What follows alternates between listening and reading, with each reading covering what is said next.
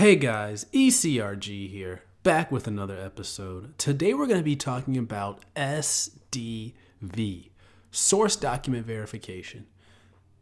Or if this is the first of this series that you're watching, this is going to be about a 2 or 3 video series. The first one was about SDR, Source Document Review. This one's about Source Document Verification, or oftentimes called Source Data Verification. I've seen both. But there's a key difference here. So when we talked about an SDR, Source Document Review, is about going through the source documents and reviewing any discrepancies you see between the source documents. So looking at the adverse events log, looking at the concomitant medications log or ConMed log, making sure they match up, making sure physician's notes matches up with what the patient is reporting, any of those side effects they're reporting, making sure it all matches up and cross-referencing again and again and again. That's SDR. But source document review is really the process of making sure that the source document data has been entered correctly into the CRF, which is basically your EDC, your electronic data capture system. Commonly, metadata rave is a common one that people use. So to give you a more formal definition on SDV, I have here SDV is defined as the process by which data within the CRF or other data collection system is compared to the original source of information to confirm that the data was transcribed accurately. So that's a good definition of SDV. And this is something that CRAs have been doing a long time. This is what CRAs primarily do when they go on site. This is one of the most important things, making sure that the data is entered correctly into the electronic data capture system. This is one of the primary things that they go on site for, and really what monitoring is about in a sense, because a lot of times monitoring and traditional monitoring, it has been 100% SDV.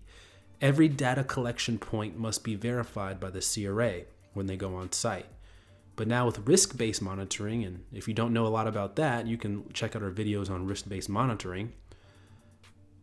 But with risk-based monitoring, they're going to be looking at data at profiles of the site to see how they are with data entry and those key selection criteria, and really deciding how much of their data they're going to source data verify. So is it going to be 75%, 80%? If they're a really, really good site, it could be even less than that. But if they're a really bad site, they're going to want more monitoring visits and more of the data to be verified. So that's risk-based monitoring in a nutshell. But that's basically what source data verification is. It's a bread and butter task of what CRAs do.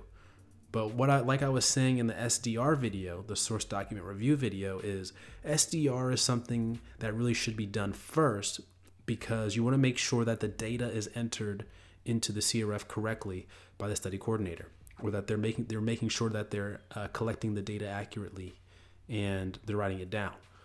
And now one thing that you want to check for as a CRA is you want to make sure that when you're doing SDV, that you are looking at the original source. You're not looking at, because sometimes the study coordinators will make their own source sheets, which is a summary from all of the printouts. So if you got an EKG printout, if you got a mammogram printout, I'm just naming tests, lab printout, whatever, they'll make a sheet that summarizes all of that, and that they will write down the information and then use that to enter the data into the CRF or whatever it is. There's oftentimes like these little cheat sheets that they make, or maybe the sponsor makes them too, for them to easily record that data. But as a CRA, you want to make sure that you're going to the original data. So you want to make sure you're going to that EKG printout. You want to make sure that you're going to that lab printout and verifying that data yourself from the original printout. It's basically like you want to hear it from the horse's mouth type of situation. You don't want to hear information through somebody else. It's the same type of thing with source document verification.